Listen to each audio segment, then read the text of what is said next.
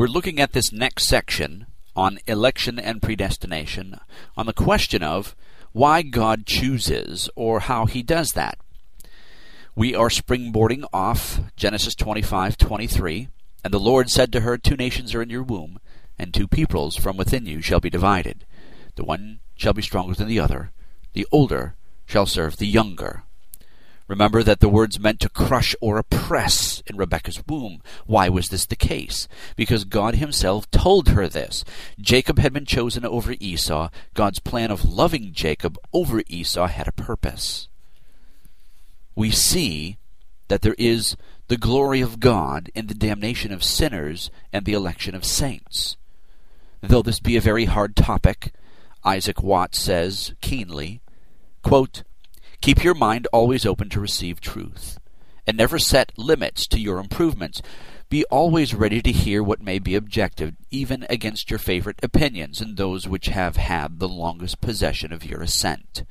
So even though you may be comfortable in a certain area of your theological views, always have your mind ready to hear the truth." We turn then to the nature of all God's works. It is true that God is glorious in all he does, that God is righteous in all he does, that he is holy in all he does, that he is right in all he does, including damning sinners and saving saints. Daniel 9:14 says, "For the Lord our God is righteous in all his works which he doeth." Psalm 145:17, "The Lord is righteous in all his ways, and holy in all his works." Psalm 33:4, "For the word of the Lord is right, and all his works are done in truth." Psalm 103:22, "Bless the Lord, all his works, and all places of his dominion. Bless the Lord, O my soul." Righteous, holy, truth. We are to bless God for all of his works, because God is glorious in all that he does. God will never do anything which is not glorious, for that would be inconsistent with who he is. When we are talking about the saving acts or the damning acts for God, we would infringe upon his gloriousness to say that these were not so. If electing and damning are works that God does, then praise is due for them. Yet, it is difficult to praise God for these things unless we have a clear and concise scriptural reason for why he does what he does in saving some and damning others. Why would he have a Jacob to love and an Esau to hate?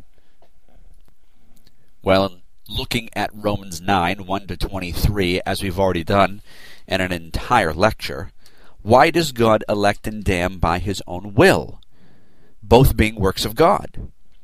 Well, in verse 11, that the purpose of God demonstrated is one, for the children being not yet born, neither having done any good or evil, that the purpose of God according to election might stand, not of works, but of him that calleth. It is by God's work that that's done. Ephesians 1:5-9 also echoes this, having predestined us unto the adoption of children by Jesus Christ to himself, according to the good pleasure of his will, to the praise of the glory of his grace, wherein he hath made us accepted in the beloved, having made known to us the mystery of his will, according to his good pleasure, which he hath purposed in himself. It is a demonstration of the glory of his grace. It is a demonstration of God's being. Is it fair? Verse 14 in Romans 9, "What shall we say then? Is there unrighteousness with God? God forbid." This is taken as a question of fairness rather than of righteousness. God is not fair in and of himself to save one and damn others, so someone thinks. But they're thinking wrong. It has nothing to do with fairness. If a creditor has something against me, and the bill is not paid, it is nothing to do with fairness if somebody comes in and pays that for me.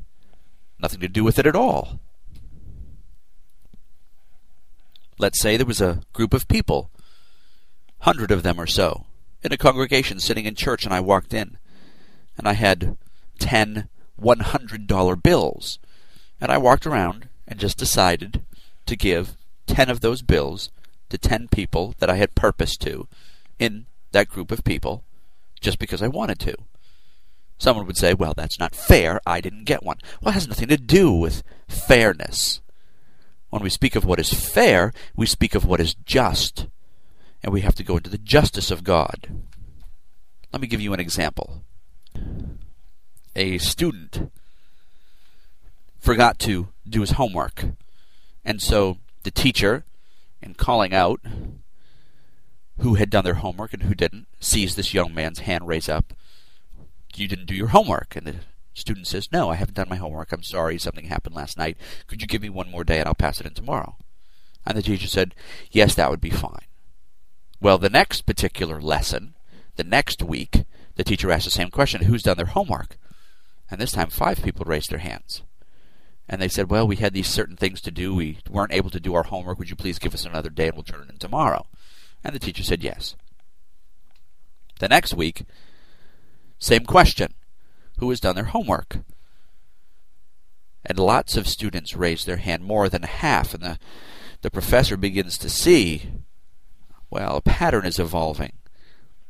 And they say, could we have another day? And the teacher says, no. And then they say, what?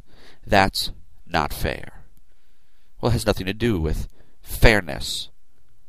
In thinking about salvation, the world deserves justice. And God is obliged to show the world justice. He's not obliged to give them another day to do their homework. He is obliged to be just. That is what's fair. That is why the question of why does God save some and not others is so emphatically answered in verse 17 of Romans 9. It gives us the why of the whole idea. For the Scripture says unto Pharaoh, even for the same purpose have I raised thee up, that I might show my power in thee, and that my name might be declared throughout all the earth. That's the reason why God either damns or doesn't. That's why he saves or doesn't. Because he wants to show his power, and that his name might be declared throughout all the earth. The power of God is exemplified, and the name of God declared throughout all the earth. It's for the glory of his name. It's the whole purpose of election and damnation, that the name of God may be declared as great and glorious through the earth. That is the word that the Scripture gives us. That is the reason that God gives us as to why he elects and damns. God's name is linked to his power, and he will have his name declared throughout all the earth. We pray for the election of some, and others are damned. Well, in all this, God is still following his plan. God is still following his eternal decree. But Matthew 6:9 is very poignant, even in the way that we should pray. After this manner, therefore, pray ye, Our Father which art in heaven, hallowed be thy name. Whatever God does, righteously, justly, eternally, decretively, we are to pray that his name be hallowed. God's name is to ring throughout all the earth like a church bell resounding, that all may hear the power and glory of Christ, the glory of God's name throughout all the earth. Election, which is the heart of the gospel, is surrounded by the purpose of God, which is to have his name declared throughout all the earth. Someone might say, I see how God is glorified in his love and mercy with the vessels of honor made for eternal life with God, that his people may see his face and glory in him forever. But I don't see how creating vessels of destruction to be cast into the bowels of hell and wrath for all eternity is glorifying to God in the least. But remember, first we saw Paul telling us that some thought God was unfaithful. Then we saw Paul telling us in Romans 9 that he was unjust. But thirdly, we see that he's demonstrating that God is not unjust He's not unfaithful, but people still view him as severe and cruel. But our theology must not be guided by our emotions. The truth of God should dictate what we feel about the Lord. It may be hard to see the glory of God in the damnation of sinners, but certainly it is not impossible. Quote, "The glory of the Lord shall endure forever. The Lord shall rejoice in his works." Psalm 104:31. So God's glory shall endure forever, and all his works, salvation or damnation, he shall rejoice in. As much as we rejoice with God for salvation, that shows off his redeeming hand of love and mercy and compassion, so we must also, along with God, rejoice in his work of damnation, because that shows off the glory of his wrath and his justice against wickedness and sin. And we know, Psalm 145:17, the Lord is righteous in all his ways and holy in all his works. We always cheer when the good guy wins in the movie. We always cheer when good triumphs over evil. Why is it that we don't do it when we see God electing and damning? How could you serve an unjust God? Imagine if God did not punish wickedness. How could you serve a God who has no reproach for sin? God does nothing which would infringe upon his goodness and holiness. He'll punish the wicked, and shall see that justice prevails against those left in their sin. He shall not infringe upon his reputation and let sin go unpunished. Remember, God had, before the foundation of the world, decreed that certain people would glorify him in his justice. God wants his people to see all of his goodness, which includes wrath and judgment and anger.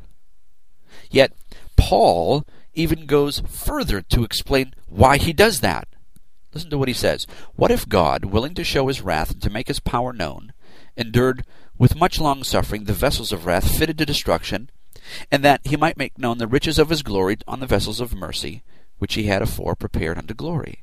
I mean, think about this. God creates and damns people for the express reason of showing forth his power and glory all over the earth through the mouths of you and I, who declare his righteousness and gloriousness and the act.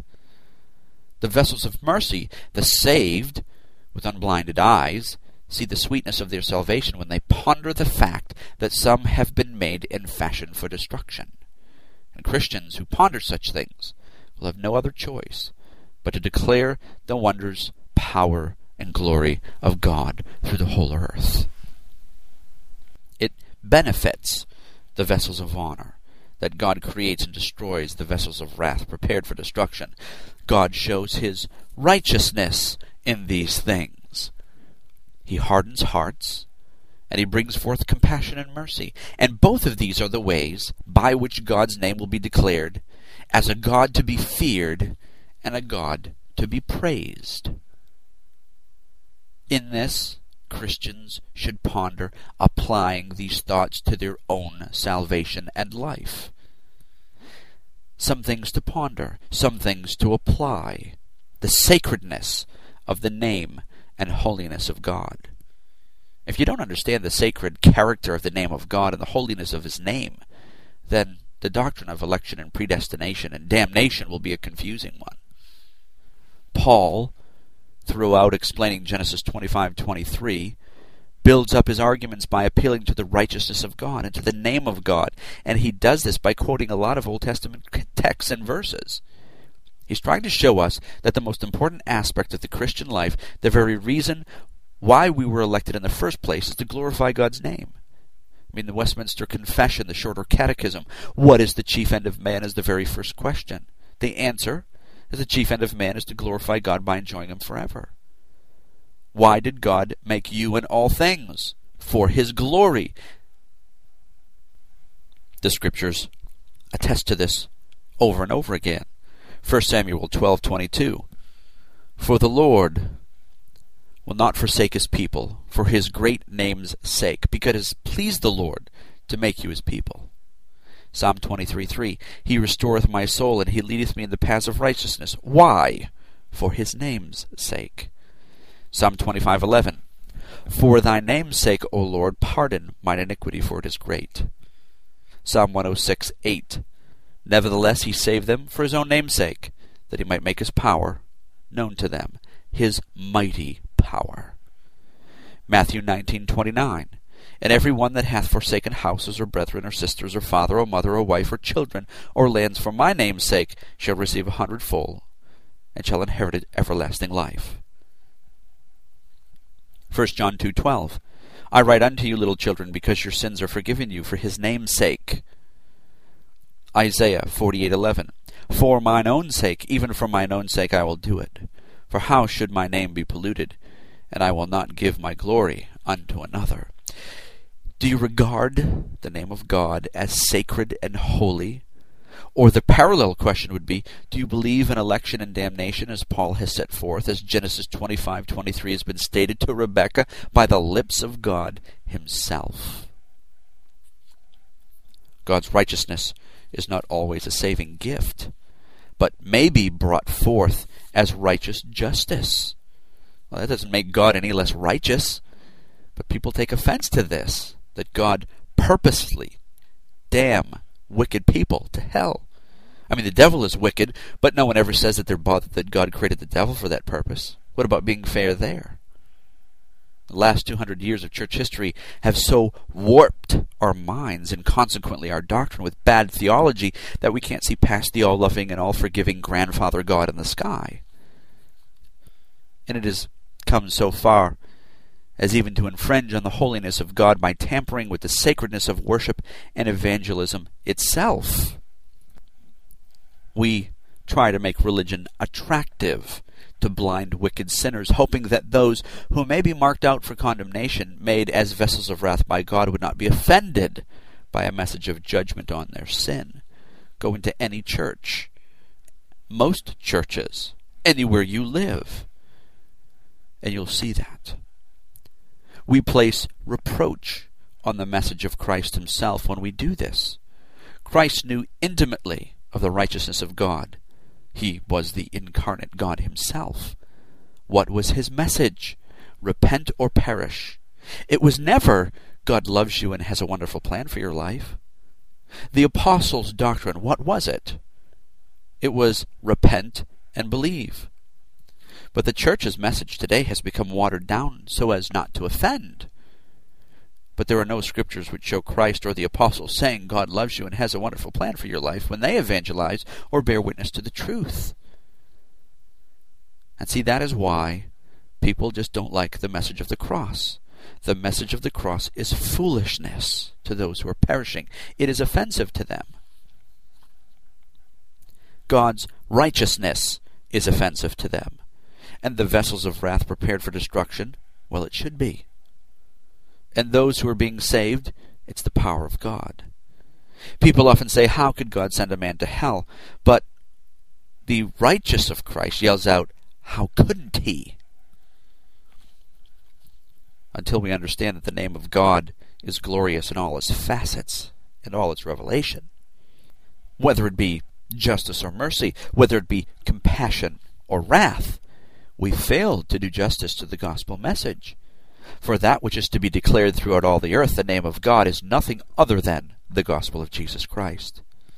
That Christ, for his own glory and power, to make his name resound throughout the earth, saves some to eternal life, and damns others to eternal destruction. And all of this is glorious in his sight. Do you bring this message of righteousness and holiness to the ends of the earth? Are you proclaiming the gospel of God's love and mercy and wrath and justice? Christians, are you mirrors which reflect to the world the holiness and righteousness of God's name? Do you do all for the sake of his name and light of the precious gift he has lavished upon you, by which he had no obligation to give you at any time? Remember, God does everything for the sake of his name and for his glory. He forms the wicked to damn them to hellfire for his name's sake, and he forms the righteous to give them eternal life for his name's sake. All of it is for him and his glory. Every attribute God has shall be seen and shall be gloried in, and it is a great sin to attribute unrighteousness, unfairness, injustice to him in any of his works. For he is all glorious and all powerful, and all is done to declare his name throughout all the earth. God's creation in manifold ways shall glorify him as he sees fit. Yet many do not believe this doctrine of election and predestination. Many do not believe it today. And the reason is because they think God is unfair, because they don't know the true God of the Bible. Many object to this doctrine. Many object to Romans chapter 9. I can remember going into my theological professor's office in the Arminian school I first went to, reading Romans 9 with him, and him saying, "My theology falls apart in passages like this because I just don't know what to do with Romans chapter 9. It doesn't fit into my theological scheme." Of course it doesn't fit in such a theological scheme. Arminianism is not the gospel. Many don't believe it because they don't understand who God is. And if they get the attributes of God wrong, they will get the gospel wrong. So in the next lecture, we shall cover their objections and what objections arise as a result of misunderstanding the eternal plan, purpose, and reason God glorifies himself in election and predestination. Still Waters Revival Books is now located at PuritanDownloads.com. It's your worldwide online Reformation home for the very best in free and discounted classic and contemporary, Puritan and Reformed books, MP3s, and videos. For much more information on the Puritans and Reformers, including the best free and discounted classic and contemporary books, MP3s, digital downloads, and videos, please visit Still Waters Revival Books at PuritanDownloads.com. Still Waters Revival Books also publishes the Puritan Hard Drive, the most powerful and practical Christian study tool ever produced. All thanks and glory be to the mercy, grace, and love of the Lord Jesus Christ for this remarkable and wonderful new Christian study tool.